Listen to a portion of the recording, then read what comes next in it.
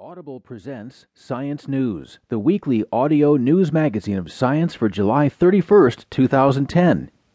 Here's some of what's making news headlines in the world of science this week. New research shows that sadness is more intense and deeper with age. Also, erasing wrinkles the physicist way. A researcher's new study shows how folds and other creases disappear. And housekeeping proteins may set an aging limit. Aging cells may seal their fate by keeping worn-out proteins when they sprout. The first of two feature stories is called Birth of the Beat. Music's roots may be in melodic exchanges between mothers and babies. The second feature story is called More Than a Feeling.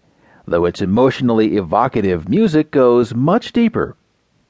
As always, we'll begin with our top news story of the week. It's called Sadness Response Strengthens with Age. In a study, older people reacted more strongly to sad scenes than 20-somethings did. The story is reported by Laura Sanders. As people grow older, sad films seem sadder. In a recent study, people in their 60s felt sadder than people in their 20s did after viewing an emotionally distressing scene from a movie.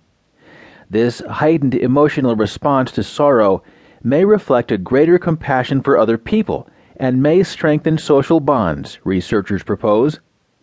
The finding is an important contribution to emotion studies because it adds to a growing body of work showing that emotions don't deteriorate, says Stanford University psychologist Laura Carstensen, who was not involved in the research.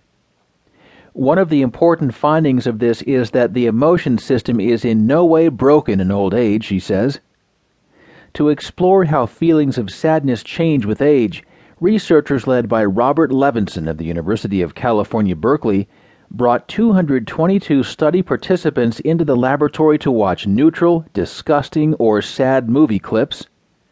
The volunteers made up three age groups: young people in their 20s, middle-aged people in their 40s, and older people in their 60s. Before watching the movies, participants were hooked up to monitors that recorded physiological responses, such as blood pressure, heart rate, and breathing patterns.